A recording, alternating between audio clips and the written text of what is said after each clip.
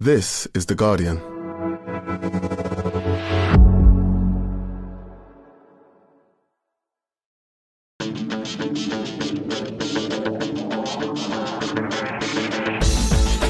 Hello and welcome to The Guardian Football Weekly. An absolute corker at the Etihad. Spurs turned Spursy and then back again against Manchester City. We'll try and discuss the game and not focus too much on whistle-happy Simon Hooper. Liverpool bring the vibes to Anfield to break Fulham hearts. Are they the biggest challengers to City's inevitable title? Or is it Arsenal who kept the jeopardy going against Monday Night Football's Gary O'Neill's Wolves? Manchester United are back in crisis mode. What do you expect when you have to travel by automobile rather than plane? 'Tis the season. We have our first sacking. Paul Heckingbottom is gone after Ollie McBurney fails to keep his elbows to himself. Will perennial man under pressure Steve Cooper follow after Forest got dished at the City ground? Elsewhere, how far into the bag do England have the Euros? A favourable group and a tasty one for Scotland as the draw is made. Team GB is still in with a shout of making it to the Olympics. Bizarrely, only a home nation stands in their way. We'll discuss all of that, plus we'll have your questions, and that's today's Guardian Football Weekly.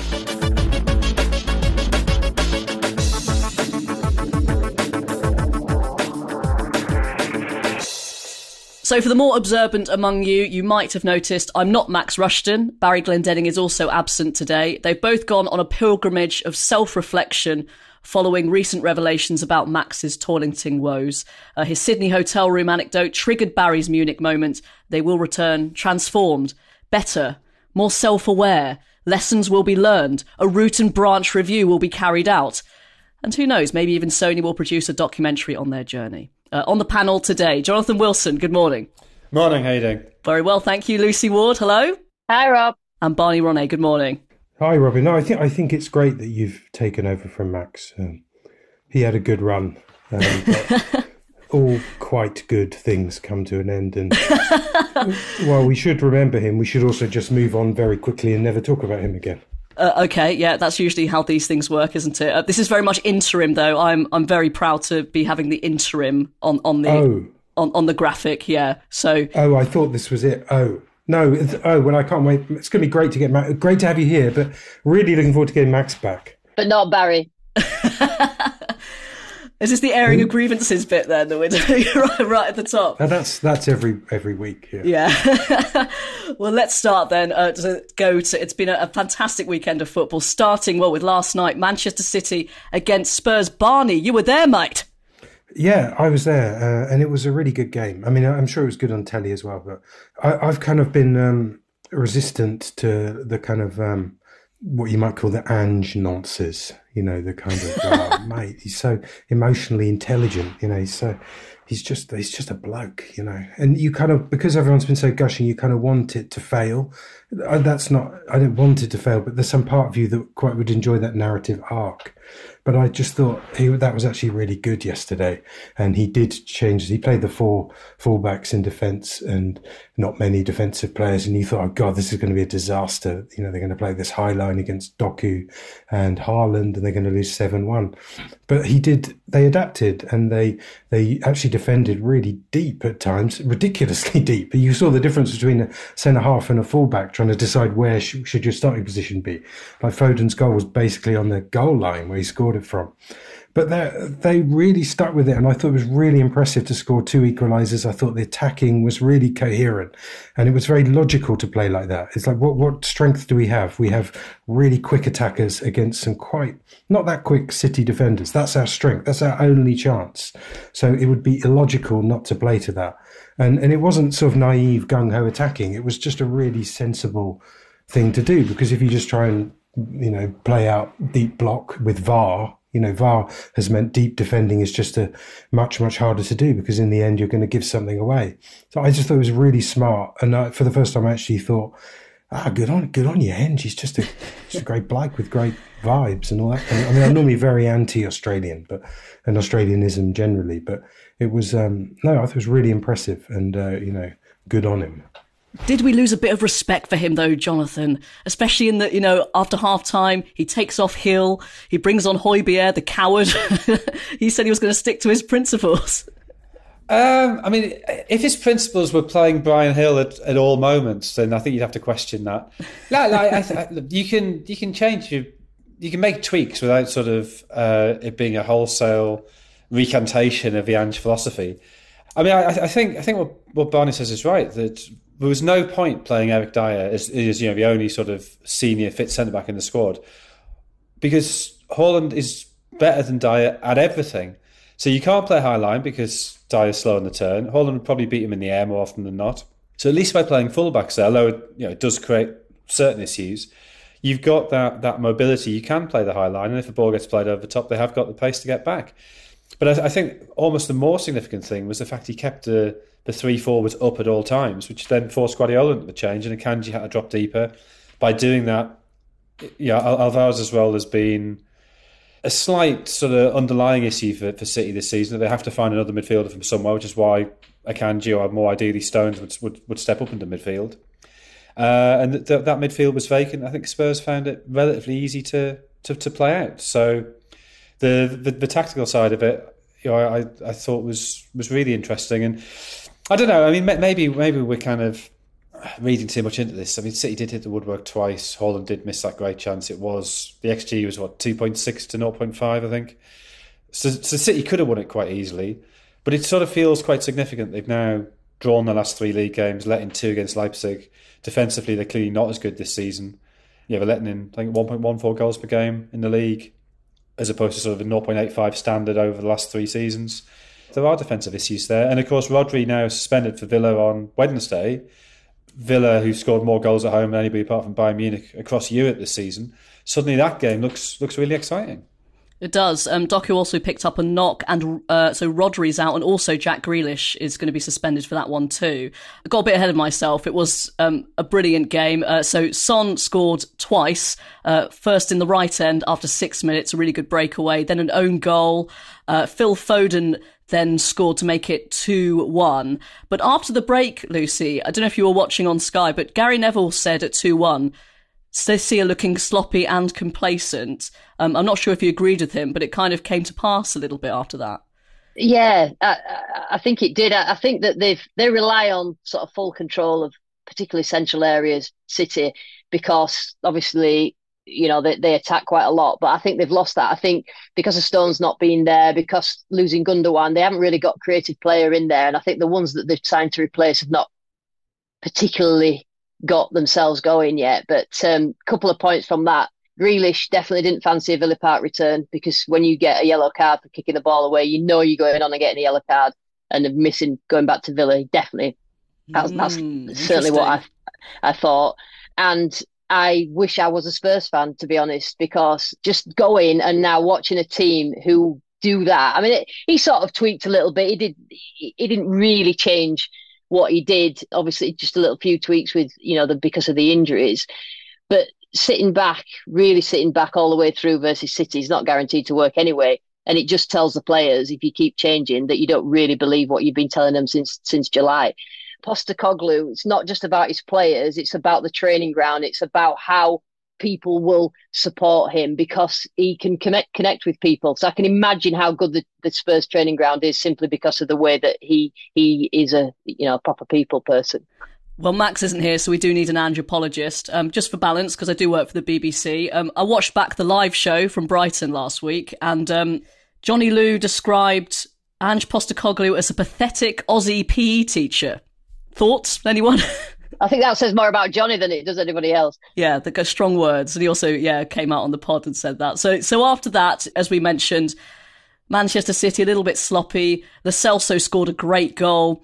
And then Barney, was Yves Bissouma sort of turning into traffic for a fairly simple one for Jack Grealish after that. And then Kulusevski with what we loved, that he absolutely flattened Ake by getting to that header. I think it did come off his shoulder. I mean, I thought it kind of was one of those ones that sort of head onto shoulder and sort of leaped in. But it was brilliant. I really enjoyed, I don't know if you could see Richarlison's. I actually thought Richarlison had scored at first, because he went completely mental when it went in. And I think it was a big relief for him. But I was interested also by the stuff at the end. I mean, Haaland was really, really cross. I've never seen him so cross. The interaction with Lo Celso was actually quite funny, because Lo Celso, I don't think, really understood what he was talking about. He just looked completely unbothered, and he's just really quite small guy next to Haaland. It was quite funny watching that happen. The referee, see, in the stadium, we thought at the time that it must have been offside. With the incident where the referee waved play on after a foul on Haaland, who then played a great through pass to Grealish, and you thought, okay, he's in here, and then he stopped play, and we thought that must be because it's offside and there's no advantage, but that wasn't the case. He just changed his mind, the referee, and so it was a poor decision. But I think it's been slightly overdone since, because it was an opportunity, it was an opening. It wasn't he wasn't clear through on goal. There were three players running back with him. Something might have happened. Who knows? Grealish isn't Doku. He's not going to run away from those players. And I think with Haaland there was some frustration, probably because he's a very good player, with his own performance, because he did miss two open goals. Yeah. He probably felt quite frustrated. He did make Grealish's goal with a really nice little bit of play, but he didn't have a very good game. There's times where you look at him and you think, well, they're basically playing not with 10 men, because his presence is a massive distraction for the defence, but it's like when one of those riderless horses wins the Grand National. There's this thing there that's not really doing anything, but is visible. And the rest of his team do have to make up for the fact that he's in many ways not a very good footballer, despite being arguably the Ballon d'Or winner. He's very uneven in what he does. Although, having said that, the movement and the run and the pass for Grealish's goal were really good, and I think he's getting better at that. But I think he was really frustrated with himself, and I don't think we should be distracted by that one refereeing decision. City could have won that game quite easily if they'd taken the chances, and they were probably frustrated by that. And to be fair, in his press conference, Pep Guardiola didn't really talk about it. He'd got it out of his system. He said, yeah, it was one of those things. We'll look at other things after that game, not the referee, which I thought was fair enough. I think, well, he kind of had a little dig at Mikel Arteta, didn't he? Saying, well, I'm not going to do a Mikel Arteta comment. So, yeah. So he managed to get that in, at least. On X, Haaland wrote WTF above a clip of that incident. He'll probably get charged by the FA for that. On City, though, so 10 goals they conceded in their last 4 games. Barney, do you feel like that, usually Pep Guardiola kind of figures these things out? Like last season, he did the sort of putting John Stones into midfield. Obviously, he's a big absence. Are we still expecting them to figure this out and run away with it maybe in the new year? Well, they often have a slow autumn, don't they? And part of that is related to why they succeed, because Guardiola doesn't let the team stand still. He changes all the time to keep himself ahead, and that takes time. Although I would say last year, I think they were helped by the break, the World Cup. Haaland wasn't there. Guardiola worked with him a lot, and that was a pretty useful thing if you're re-gearing a team. They were really good after about a month after the World Cup. They really started playing well. So I don't think they're finished. I mean, they still, if you look at their bench, I claimed that every single player on their bench would have started for Spurs. Some people probably disagree. Maybe the goalie. I think Oscar Bob would probably be in the Spurs team, and the rest of them are just really good players. So I don't think they're quite in crisis. I don't think we can have 2 simultaneous Manchester crises, can we? Or maybe we can. Can you be fun though, wouldn't it? Yeah, it would. To Anfield then, Liverpool 4, Fulham 3. Some incredible goals in this game, particularly Alexis McAllister. I very much enjoyed Marco Silva afterwards saying that he wouldn't do that again if he tried for 2 hours, which would have been, I love that, if Silva had kind of led him out to the pitch and said, go on, try that again. It was absolutely glorious. Kind of similarities here, Jonathan, maybe, that Liverpool, that they might get over the line, but not much control, perhaps, again? Yeah, I mean, we could easily this morning have been talking about City winning a 7-goal thriller and Liverpool being frustrated by drawing 3-3. And then the league table would look slightly different, and we'd still be assuming this is City walking away with the title. So I think Liverpool got away with it. But the great thing I think you see is quite often with Liverpool is even when they're a bit flawed at the back, their capacity just to keep going and to physically overwhelm teams late in games, which they lost last season, that does seem to be back. And I think when they got to 3-3, you sort of expected them to get the winner then. I mean, they had, 4 minutes plus injury time to go, I think. And it came very quickly, but you sort of sensed that Fulham were out on their feet and that they would get at least one more good opportunity. But yeah, I mean, four really great strikes from Liverpool. And they can't be relying on great strikes. They will dry up at some point. But Salah seemed a bit off it yesterday, I thought, which He's been great this season, and he just wasn't quite there. Well, Match of the Day, they said, he was off it. He's looking for his 200th goal, his 150th Premier League goal. Darwin Núñez was slightly off it, although sporting at cracking How can you plats. tell? How can you tell if Darwin Núñez is on it or off it? What was he off? Did he just have a fairly unremarkable, competent game where nothing extraordinarily weird happened?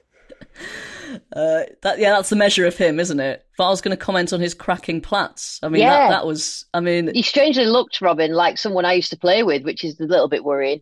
Well, Jill Scott used to say someone used to do her plats. I like to think of someone in the Liverpool dressing room doing them for him. Do you think? Yeah. Who would that be? It was Siobhan Chamberlain. Siobhan Chamberlain is the plat queen, so perhaps she went round and Núñez's house and did his. Expertly done. But so it's hard on Fulham, wasn't it, Barney? And especially when, Bobby De Cordova puts them ahead in the 80th minute and they come away with nothing. It's been a slightly strange season for them, actually, isn't it? Yeah, it has. They're really quite a good team, but they've had a few sort of players coming in and out, and they will be fine. But I think they've slightly kind of underachieved. It looks like they're in a bit more trouble than I think they realistically are. What I really enjoyed in this game was Trent Alexander-Arnold free kick. Just like the skill and the bravery and the vision and the everything required to do that, the years and years of practice, the precision, the ability to block out the moment. And it's an own goal. Yes, we just call that an own goal. It's a Bernd Leno own goal. Sorry, your name's not even... I mean, the footballs can be great sometimes. So in what sense is that an own goal? Well, if he wasn't there, if the goalkeeper wasn't there, would it have gone in? Well, it was much more likely not to have gone in if Trent Alexander-Arnold wasn't there. If you had to take one person out of that equation to stop that happening, probably he would be more key to the moment. But it's to do with betting, isn't it? That's why it has to be an own goal. Yeah. Oh, I didn't know that. I'm so naive. I think so, yeah. I think so. Oh, right. I mean, I have to say, on a Fulham point of view, I think Tom Kearney's made a difference in the last couple of games. I think he started against Wolves when Plenia was injured. He doesn't tend to play that much, but he came on a sub and made a difference for Fulham again. He doesn't sort of move as quickly as you would say the modern centre midfielder, but he's got a lot of game craft. And I do I'm a little biased because he was one of the kids at Leeds that got released for being too small at 16, with me shouting in the background, but he's still a child and he will grow. And he's now 6'2", and I don't like to say I was right, but I was right.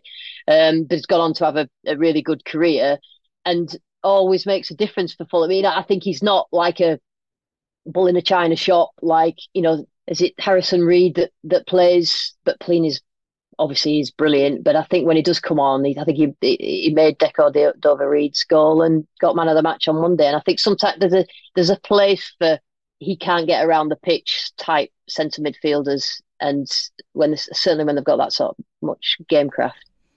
It still astounds me that so many football clubs don't remember that kids do tend to grow. It is madness, but. I think quite a lot. It just depends. I mean, it also depends on what the first team manager or the first team ethos is, whatever, if they have got one. But, if you've got somebody who can control and pass a ball better than anybody else in the group, but he's still a child and he's very small, then you sort of give him a little bit more time. Messi, for instance. Yeah, that's the elite example, of course. Chelsea 3, Brighton 2. John Bruin saying, why does every Brighton game seem to end in a ruck? And I think that's just the vibe for Roberto De Zerbi. He just loves it. A lot of a bit pushing, shoving after the full-time whistle, Pochettino having a go at the officials. And this seems to be a theme once again. Chelsea getting over the line, Barney, and another player sent off. Do they have a discipline problem, do we think, maybe? I think they have many problems. Is it discipline? I mean, there are so many players revolving in and out of the team, and it's such a ill-fitting assault. It's this sort of new idea of how to build a team, which isn't building a team at all. It's not surprising things get lost. I thought the Conor Gallagher's tackle on Billy Gilmour was actually quite... I mean, in slow motion, it looked quite vicious. I don't know if it was a kind of old teammates thing or I'll show you. But I don't know. He seems like he's quite an aggressive player, isn't he, Gallagher? Yeah, he does get stuck in. But it kind of went that little bit beyond I'm going to take the ball into kind of, and while I do it, I'm going to I'm going to knock you over. Chelsea seem to win a lot of games, but still seem to be, closer to the relegation zone than they're just such a confusing team and such a confusing entity. I can't see, it's really hard to see any kind of happy ending in that group of players or what they're sort of trying to do. It seems to change all the time. And I don't really understand how they won that game, but somehow they did just by throwing lots of players who can do spectacular things at a game of football. I don't like it at all. I find it completely incoherent. It's like a child playing football on a computer game, and I find it really boring, actually. And I wonder if Pochettino can make it interesting, because I always thought he was a manager who was interested in chemistry and the way players work with each other. It just seems a very odd fit, but who knows? Give him 10 years, maybe. It is similar, though, Barney, to a child playing a computer game, because it seems to be an owner playing a computer game. An owner that thinks that it's easy to, I can do that, what a manager does. But, the technical area is a lonely place. And you'll see that managers stood in the technical area and having to make decisions. It's all right sort of picking them out on paper, but obviously having to do it. I feel a little bit for Pochettino, but trying to turn a oil tanker around, it's with a load of different players, and that's it. Too many players, but then too many injuries, so that you can't get anything sort of with any sort of certainty or consistency. It's just so they bought these players clearly as a kind of investment vehicle. We'll buy all the young talent, but football is not. It's not. There's no draft in football. You don't know who the best players are. The market is vast. There are billions of kids all around the world who nobody knows if they're going to be any good or not. You cannot corner the market. All you can do is give people a chance and hope they get better, and try and construct a team. And the idea that you're going to buy up all the good players, I'm going to buy Mudryk because he's on YouTube and he looks good on YouTube. It's just so stupid. I mean, it's absolutely dunderheaded. And I don't think anything this incompetent has ever happened in sport. If you put the money and the results so far, I mean, maybe it'll all turn around and it'll turn out to be a master plan, and they can disrupt football by having thought about it for 10 minutes. I mean, I'm all for people disrupting things, but it has to be done intelligently and with some inside knowledge, not just because you think you understand how business works, which seems to be what's happened here. So, yeah, good old Chelsea. Just thinking about who we could sign next on YouTube, it might be Joe Wicks popping out for Chelsea, especially if P with Joe over lockdown. I'm not a betting woman, but I don't think Joe Wicks can kick a ball straight properly. That's just really? I think he did Soccer Aid, did he? Did he do something like that? Oh, did he? Oh, right, okay. But that still doesn't mean he can kick a ball straight. Is Joe Wicks the fitness bloke from Essex? Mm-hmm. Yes. Right, but he could come in as like a fitness coach. I mean, Pochettino's that's actually a really good idea, and if you suggested that, they would definitely do it. Yeah, they would. They should sign I Show Speed because he's showed speed. I mean, they would literally. There doesn't seem to be why not? Do it. It makes as much sense as anything else. Well, Enzo Fernandez got 2 goals, one a penalty, and Levi Colwill got the other one, and a very funny moment where he scored and celebrated for about 3 seconds, then realised who he'd scored against, the team that sort of made him last season, and then sort of called for calm. Jonathan, Brighton are they scored a good goal, Buonanotte, and then João Pedro got one right at the end to kind of make it a bit interesting. They got glimpses of Brighton, haven't they? But they're not getting there sort of for 90 minutes and for this season, actually, generally. Is that just down to perhaps the increased schedule? Yeah, probably. I mean, we've seen it before with teams who've had a really good season, then Europe takes it out of them. I mean, they've got a lot of injuries. I know everybody's got a lot of injuries at the minute. It sort of feels like you say it for every team. Dunk obviously is suspended, which is his own fault. So, yeah, I don't think there's anything to worry about. I think there's, to an extent, a natural regression to the mean, but it must take it out. Especially if you're Brighton, you're not used to that in any sense. And for fans as well, if you're beating Ajax and Marseille midweek to then try and raise yourself for a run-of-the-mill league game. I know it's Chelsea, so it feels a bit more glamorous, but essentially a mid-table league game, of course there's a drop-off because it's beating Marseille and Ajax that are the exciting things. So Brighton are struggling to raise any interest in playing Chelsea these days.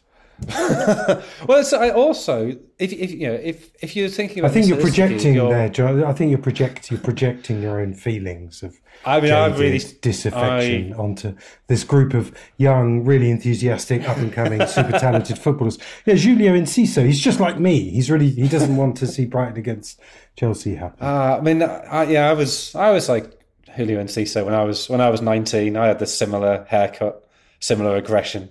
Yeah. Actually, he's injured, isn't he? He's a really big. He is injured. Yeah. I mean, I have to say, I really did struggle to raise myself for West Ham beat Palace yesterday.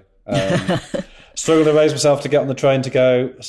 Struggled to raise myself to write a piece. Struggled to raise myself even to watch the second half. It was dreadful. But more on that later. Look forward to that, everyone.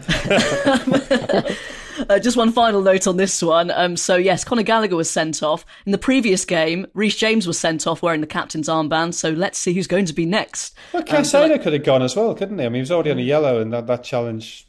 It could have been a booking. That's what I'm saying. They've got a bit of a discipline problem. 47 cards, 3 red this season, the highest in the league. But that'll do for part 1. In part 2, we'll discuss the first sacking of the season.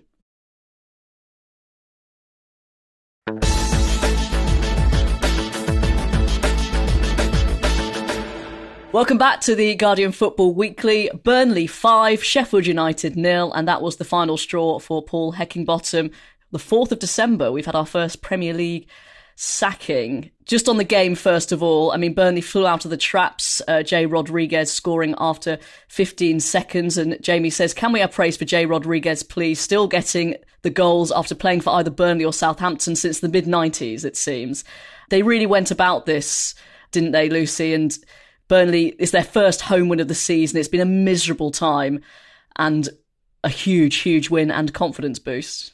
Yeah, I mean, Jay Rodriguez makes me laugh. You think you're just going to get this accent that's going to be sort of very sort of foreign and remarkable, and he's got a Burnley. It's just the best. I love it when they ask you a question and they go, "Oh, Jay Rodriguez," and then he just talks like that. It's so northern.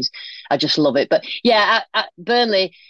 I like Vincent Kompany, but I think that you have to get used to losing more than you win. And the teams that get used to losing more than they win, when they're used to winning more than they lose, are the ones that adapt quick. And as soon as you get that, as soon as the penny drops with promoted teams about that you cannot let anything affect you. So if you lose 3 in a row, you can't let it affect you. And that's so difficult. And I think that's the biggest issue for a manager. So we're talking Sheffield United, Burnley and Luton. The ones who get used to that quickly will be the ones that sort of flourish and maybe get some of those results when they're sort of focusing on a game at a time. But yeah, I think Burnley did brilliant. And I think that's sort of a monkey off the back. But, Sheffield United, they had absolutely no chance when they got, they sort of overachieved when they were promoted. And then he wasn't backed in the summer. They sold the 2 best players a week before the start of the season. Absolutely no chance. Heckingbottom, I don't know what people expect. However, when the spotlight's on you, you've got to sort of show that you're having an effect. And I think, lost a little bit. Although I think McBurney's second yellow card was a little bit, I'm not sure that was a yellow card when I watched it. But obviously, having done the first one, then, you can't do that again. Probably can't put your arms out again. But a little bit of indiscipline. And the players don't look quite like they are producing for the manager, and I think as soon as that it's shown, then Heckingbottom had no chance. McBurney went full Duncan Ferguson with those 2 elbows, so yeah, not helped, and that probably helped rack up the scoreline. Where does Sheffield United, though, Jonathan, go from here? Because Lucy just raised it. I mean, I doubt it's going to be a rescue job, is it? With the greatest of respect, it's nearly impossible, isn't it, at this stage for Sheffield United to get out of this? It's going to take something pretty momentous. Yeah, it would do. I mean, in terms of the nature of their squad, in terms of how they've played so far, I think you'd say that it's not impossible in terms of points because of the Everton points deduction. It's not that they're cast adrift. It looks like 3 from 4. So from that point of view, you're not looking really at the gap. You're looking at, can we catch Luton? Can we keep in range of Everton? You just have to run faster than Luton and you'll stay up. Well, and Everton carrying their 10 points of burden. Is there much evidence they can do that? That's the I think before the last 2 games they've been all right, haven't they? They got 4 points from 2 games before the last 2, but they've just looked dreadful the last 2 games. But it just sort of feels in football sometimes, this isn't working. We're going to have to do something. What's the thing that teams do? They sack the manager, And I just sort of think, I mean, we were talking about this before the pod, weren't we? And sort of saying managers will always take jobs because there's not many jobs about. But it's sort of it's a hiding to nothing. You're probably just going to get a relegation on your CV, and it's so early in the season that it will impact your capacity to turn things around next season. So we've seen it with Jan Siever or Dean Smith. Chris Wilder's the obvious one because he's floating about. Obviously has recent-ish history with the club, so maybe he goes back there. But I feel sorry for Paul Heckingbottom. I just don't. His mistake was to get him promoted. That was what he should never have done. Yeah, but although that will remain on his on his CV, and hopefully he'll get a job with someone who wants to be promoted. I mean, he literally has. He's got the word bottom in his name, and I don't know if the nominative determinism, but it is very much a kind of switch it off, turn it off and on again sacking, isn't it? Let's see if this does something. We've run out of ideas. But they should hire a 27-year-old German who skateboards and wears purple trousers and has ideas. And I mean, it's kind of a free hit, isn't it?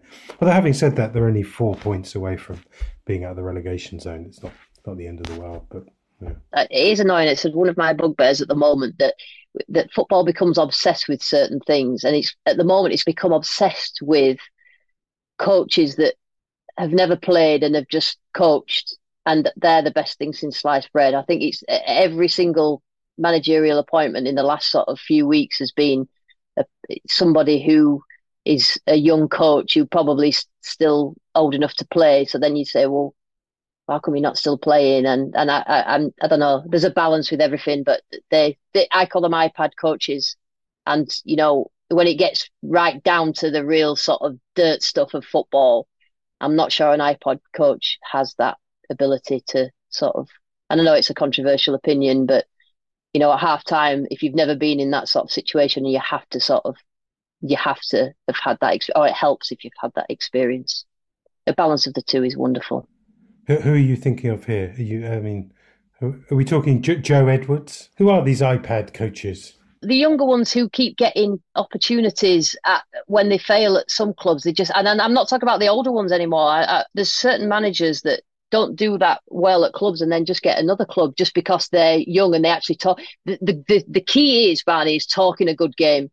So owners go, wow, he knows what he's doing. But look at his win percentage at wherever he's just been, and he's. Hasn't this always happened in football though? And this is just a different little. I mean, you had the round of guys who just got jobs. People will say Steve Bruce, but I'm not saying Steve Bruce. Mark Hughes. You just appoint one of those guys because they're a famous. Yeah, probably. Isn't that just from the other end? No, it's just a younger, more snazzy merry-go-round on skateboards. Is what we're saying.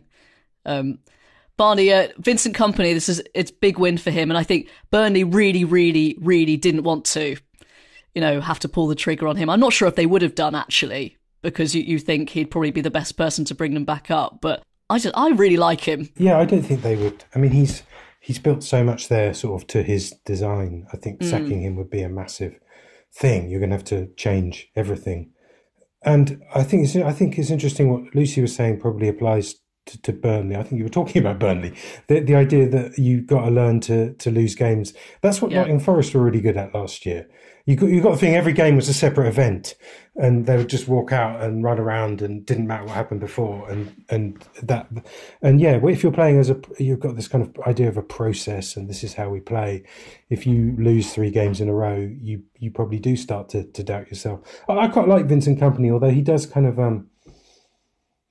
So you're going to become mayor of Manchester at one point. He kind of talks as though he already is the mayor of Manchester. He's kind of got, but he's very likable, and I want him to be good. I want to believe in him. And some of the players they've got there are great to watch. I'm sure that they'll be fine. I think if they realise they've got good enough players to win enough games and look at it from that way, we're going to win enough games if we just keep playing like this. Then they'll be fine, and they'll probably get better next year.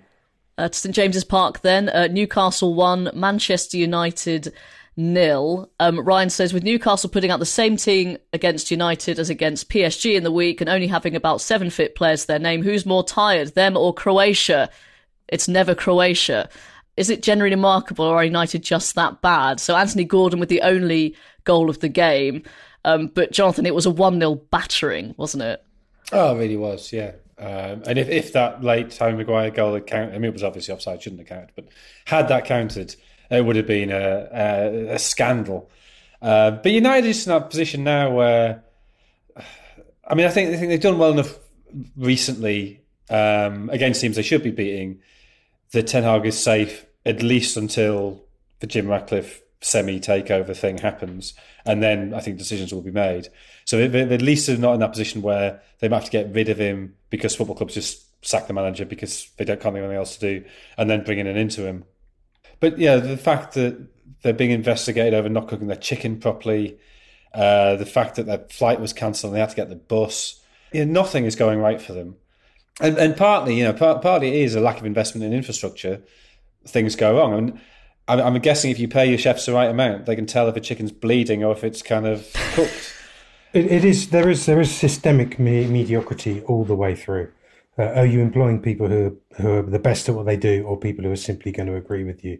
And that goes all the way down from the top. And Lucy, I think it's important, as you pointed out, the contrast between Manchester United and Newcastle. They both had energy sapping, emotionally draining games in midweek, and it couldn't have been more different between the way they went about this game.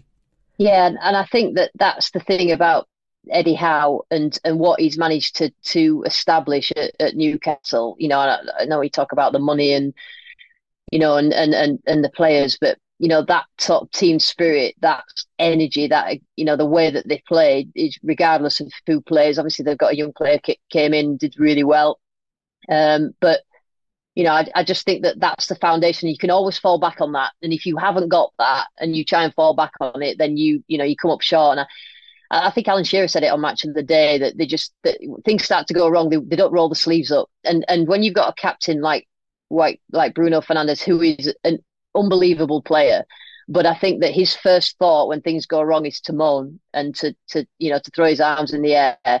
I think that is sort of epitomises the rest of the group. I think Marcus Rashford, his body language was quite interesting. His sort of lack of immediate, reaction to sort of track back, and that, that's not him, is it? So what else is going on there where he has that sort of, or seemingly that sort of attitude, and that, I just think that's it. They don't want to, when things are going right, they're fine. When things are going wrong, I don't think they've got the sort of ability or enough of ability to roll the sleeves up.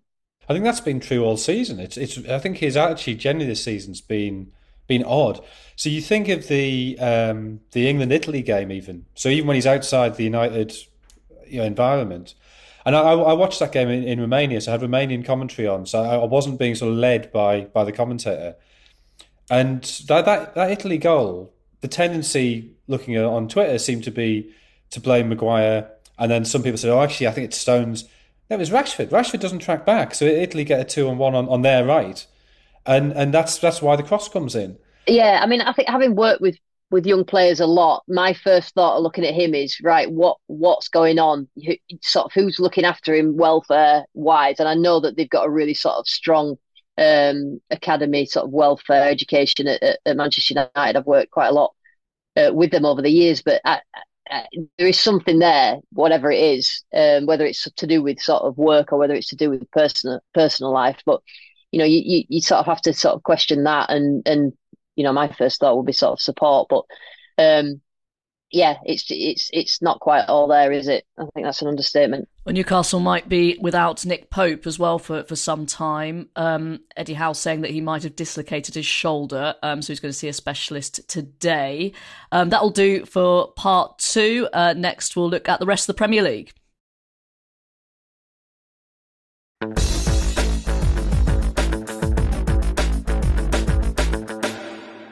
Welcome back to the Guardian Football Weekly. Arsenal 2, Wolves 1. So Arsenal top of the Premier League. Perhaps a bit more comprehensive than the scoreline suggests. Arsenal, Jonathan, it seems finding their rhythm. They've had a couple of really good performances. But I saw before this, Tim Stillman of this parish was saying that they're getting the job done without being that much fun. They seem to be a bit more fun now. But is this perhaps better way of going about trying to win a title? I think defensively they're a lot more reliable than they were last season. I think the squad's deeper. They haven't been as fluent, and that may be partly because Arteta's been fiddling about a bit with getting fullbacks moving into midfield. I also just think teams have worked out if you want to stop them, you've got to double up on Saka and Martinelli. And the teams who've done that successfully, so you think of when they lost at Newcastle, for instance, Saka and Martinelli really struggled to get involved in that game. So I think there is now a formula to beat them, and Arsenal have to find other ways of scoring goals. But I didn't think Wolves did shut down Saka and Martinelli particularly. If you think of that first goal, and I think I can't remember if it was Gary O'Neill or one of the Wolves players said they'd worked all week on how to stop Saka, and then within 15 minutes, however long it was, he scored, and they haven't done what they'd worked on. Very good team goals from Arsenal in this one. Eddie Nketiah also hitting the post. Mateus Cunha getting one back for Wolves. Some positives there, Barney, perhaps that Gary O'Neill won't have to receive an apology from the PGMOL this weekend. Yeah, and Gary O'Neill and his... It's like he's getting divorced from VAR, and they have to have these constant, painful discussions. So we had a really, really long discussion, and I really feel like saying someone needs to just give him a hug and say it's just a game, Gary. It's just a game. It's a game. You're propelling an inflated sphere into a netted square, and that's all it is. We don't need to have any more long talks. Let's try and have some fun. Let's rediscover the joy, Gary. What does VAR get, and what does Gary O'Neill get? Is this the negotiation in the divorce? Does he get? Do they keep the screen and? I think, but yeah, they get VAR gets Anthony Taylor and Darren England, and Gary gets a whole load of bad decisions. It's like a fair split. Nottingham Forest 0, Everton 1. Lucy, was this the defiant performance from Everton that we were expecting last weekend against the corrupt Premier League, of course? Yeah, interesting Everton. I think that Dyche seems to have got them going this season. Obviously, that's a hammer blow, but I think that, everybody's saying they'll be all right. I just think that this sort of performance is they know, if we're talking about getting used to sort of losing more than you win, I think that Everton have that sort of attitude. They know where the games to target, that they'll know that they can get 3 points from. Forest is quite interesting because Cooper obviously seems to be under pressure, and I did notice that Joe Worrell, club captain, has not been involved in the last couple of squads after sort of being in and out of the team. He's not injured. And it's amazing how, I'm not saying anything's gone on, but it's amazing how that might affect stability in a club. And then what I'm talking about is if he's sort of been frozen out, if he's not been chosen for squads, then it affects the rest of the players because he's club captain. He's obviously a very influential player. He's been there a while, and be interested to see whether that has had some effect on the group of players. Because like Barney said before, players are human. They react to different things happening to people that they like within a club, and just him not being around and not being part of the squad is quite, and them not really getting the results has been quite interesting. Do we think we might see the end of Steve Cooper? Jonathan, as Lois said, he seems to be perennially under pressure. Yeah, I mean, Marinakis clearly is he's not an owner who's afraid to sack people, but equally Cooper's very, very popular with the fans, and I think he's done a really good job. So it would be a risk for them to get rid of him, particularly at the minute, given I don't think Forest really are in any serious danger of being relegated. I think they would possibly have been slightly unlucky in the last couple of weeks with a couple of penalty decisions. The home form was what kept them up last season, and they started to drop points at home. That would be the concern, because I don't think their away form was particularly. It probably is a bit better than last season. It hasn't picked up dramatically. But I don't think there's any real reason to get too worked up yet. Yeah, Forest could have had a penalty to Couré on Yates. That was discussed quite at length on Sky. Everton have not lost under Sean Dyche when they've scored the first goal, and 33 of his 82 Premier League wins, Sean Dyche, have been by 1-0, which I think might be the most Sean Dyche stat I've ever seen. Brentford 3, Luton 1.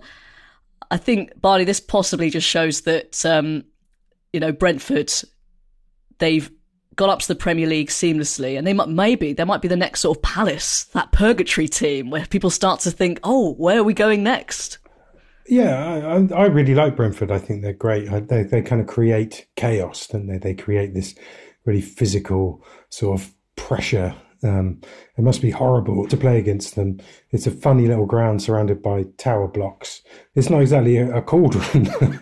It's more like a really good, like a cage in the middle of a nice new estate. But Thomas Frank knows exactly what he's doing, and they really play on their opponents' weaknesses. I think they're great to watch, and I just couldn't see any universe in which Luton were going to beat them because they're so pragmatic, and it's exactly the kind of team that will find your weak spots. Neil Maupay, second goal in 9 for Brentford. Who needs Ivan Toney? I think Arsenal. Do you think that's yeah? Possibly one of them. But it's been impressive, hasn't it, Lucy? They've absorbed his absence so well, Brentford. I mean, Thomas Frank, I'm a huge fan of his and his wonderful hair. He just knows what he's doing, doesn't he? Yeah, and it's a good club as well, and they've responded over the years to losing their best players, and then the rest of the players stepping up, and obviously Mbeumo, he's scoring goals, and he's probably been in the shadow of Tony that sort of the last couple of seasons, so he's stepped up. Thomas Frank is a tactician, and I think that he obviously gets them going. I did the Chelsea Brentford game, and even though he said they didn't play well in the first half, they defended well, and that's all they probably needed to do at that stage, because then they got goal in the second half. But it's a good club because they've got a strategy, and again, it's quite a few clubs find it very, very difficult for a cohesive, coherent strategy. But I think Brentford have certainly got that off, obviously based on data. And I think they've now started to develop, because obviously the Premier League rules now say that you've got to have at least a Cat 3 academy by next season. So they've had to bring their academy back bit by bit. I think they started a Cat 4, trying to move to Cat 1. They didn't see the point in it before because, the best players would just be taken for no money, hardly any money by, the big clubs around in the London area. So they just used to make friends with the London clubs and go, right, we'll have a sell-on clause. We'll take the ones you've released at whatever age group, near a sort of 16, 17, 18. We'll try and turn them into players, and then you can have a percentage of the sell-on. And it worked for them. So now they've just a little bit of a different strategy now. West Ham 1, Crystal Palace 1. Jonathan, you did manage to get there and watch a game of football and write a piece afterwards. We should congratulate you on that. I'm not sure I watched a game of football. It was, you watched something. It was pretty grim. I mean, even David Moyes afterwards was sort of like, oh yeah, we couldn't really raise it. We didn't have a personality to get going. We couldn't get the atmosphere going. It was just so drab. And Ahmed Kudus played well. Again, he's obviously a really good player. It was a nice goal. Actually, I mean, I know it was deflected, but the move leading up to it was nice. Palace were dangerous from set plays. That was the only real opportunities they created. Even the goal came from a goal kick, albeit West Ham goal kick. And you sort of thought everybody would be much happier if sort of 1 o'clock, David Moyes and Roy Hodgson just wandered out, shaking hands. We're calling it a draw, lads. We're going home. We're gonna go and watch some Matlock DVDs together, and off you go. You can go. There's loads of football on telly today, probably better than this. Just go and watch that. So yeah, it wasn't great. But I guess from Palace's point of view, they're without a win in 6 now, but they've at least now got an extra point. They'd lost 4 of the previous 5, so getting the draw, I guess, a point away at West Ham's a good result. It just eases, if there was any pressure there, just eases that, because they do have, I think it's Bournemouth midweek and then Liverpool and City. So if they were to lose that Bournemouth game, maybe pressure could come fairly quickly. Happy Monday, West Ham and Crystal Palace fans. Bournemouth 2, Aston Villa 2. Bournemouth played very well and was slightly unlucky not to win this one. And Barney Ollie Watkins showing he's elite with a fantastic header. He will be the one that Gareth Southgate throws on when England are desperate to get a goal back in the Euros this summer, do we think? I don't know if he's a sort of game-changey type player. I mean, he's really come on, hasn't he? His movement, and you could set up a whole team around the way he plays because he's so good at running in behind. But that finish was incredible, wasn't it? That's like a dream goal, like the neck muscles, the kind of directing the ball, putting power. It's the sort of goal you'd score in your sleep, isn't it? And kind of watch it, a power header rippling the net. That's the goal I'd like to score. If I could just come on and maybe play for Man City for half an hour or something, I could probably muster one of those up. But he he's got to be in the England squad because he's a really good player now, a really good player. But I don't know if he's an impact sub exactly. Would you bring him on as an impact person? He's someone who you'd want to base a system around. No, I suspect Harry Kane might start. He's looking decent.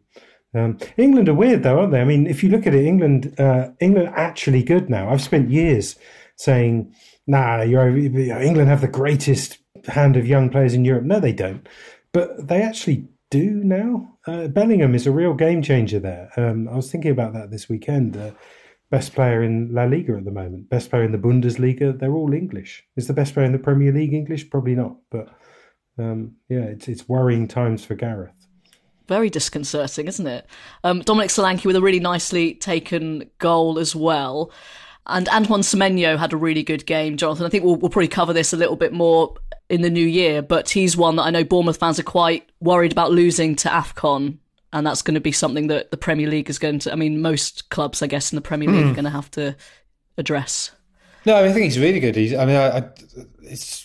can go either way. He's good with both feet. I think he could have been sent off yesterday. Actually. I mean, he was on a yellow and a very obvious shirt pull.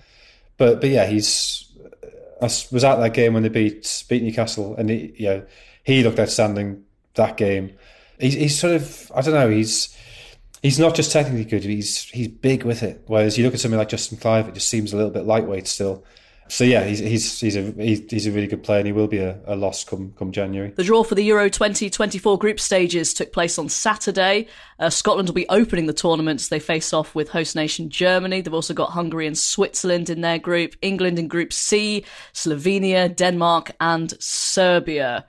Group B, we think, is the group of death: Spain, Croatia, Italy and Albania. Also to note, Wales are in Path A of the playoffs, meaning that if they can get past Finland and then either Poland or Estonia, they will end up in Group D with France, Netherlands and Austria.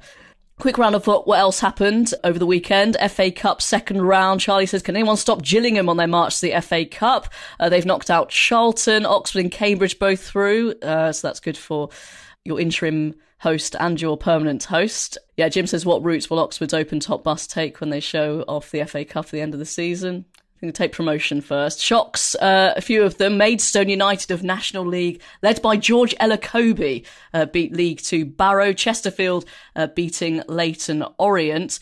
The biggest upset, although I wouldn't put this down as a surprise, Eastleigh's 2-1 win over Reading. The big picks possibly from the draw: Arsenal against Liverpool and Wilson, Sunderland against Newcastle. Trying to get to that one, do you think? I will avoid it at all costs. It just sounds awful. We've got a great record against them recently. It's a shame that it's going to be jeopardised. What I will say is that Sunderland have not lost to Newcastle in the FA Cup for over 100 years. Bill Holden getting both goals when Sunderland won 2-0 in the quarter-final at St James's in 1956.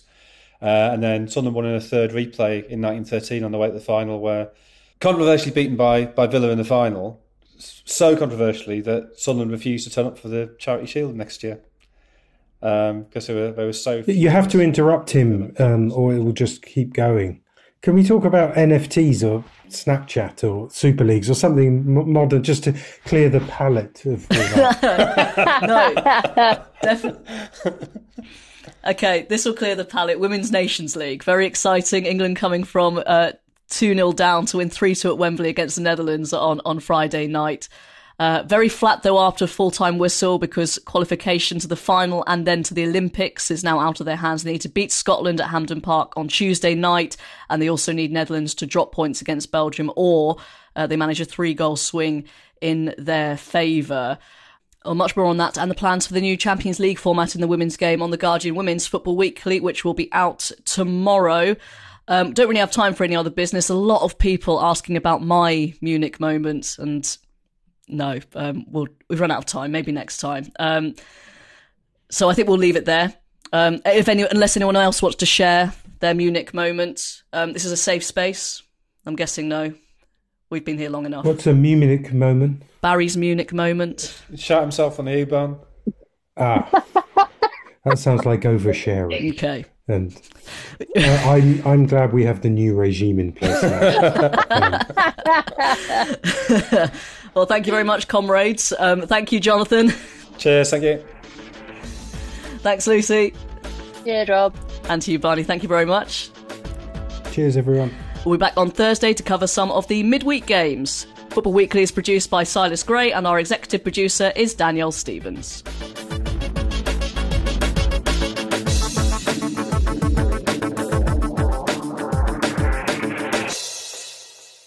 This is The Guardian.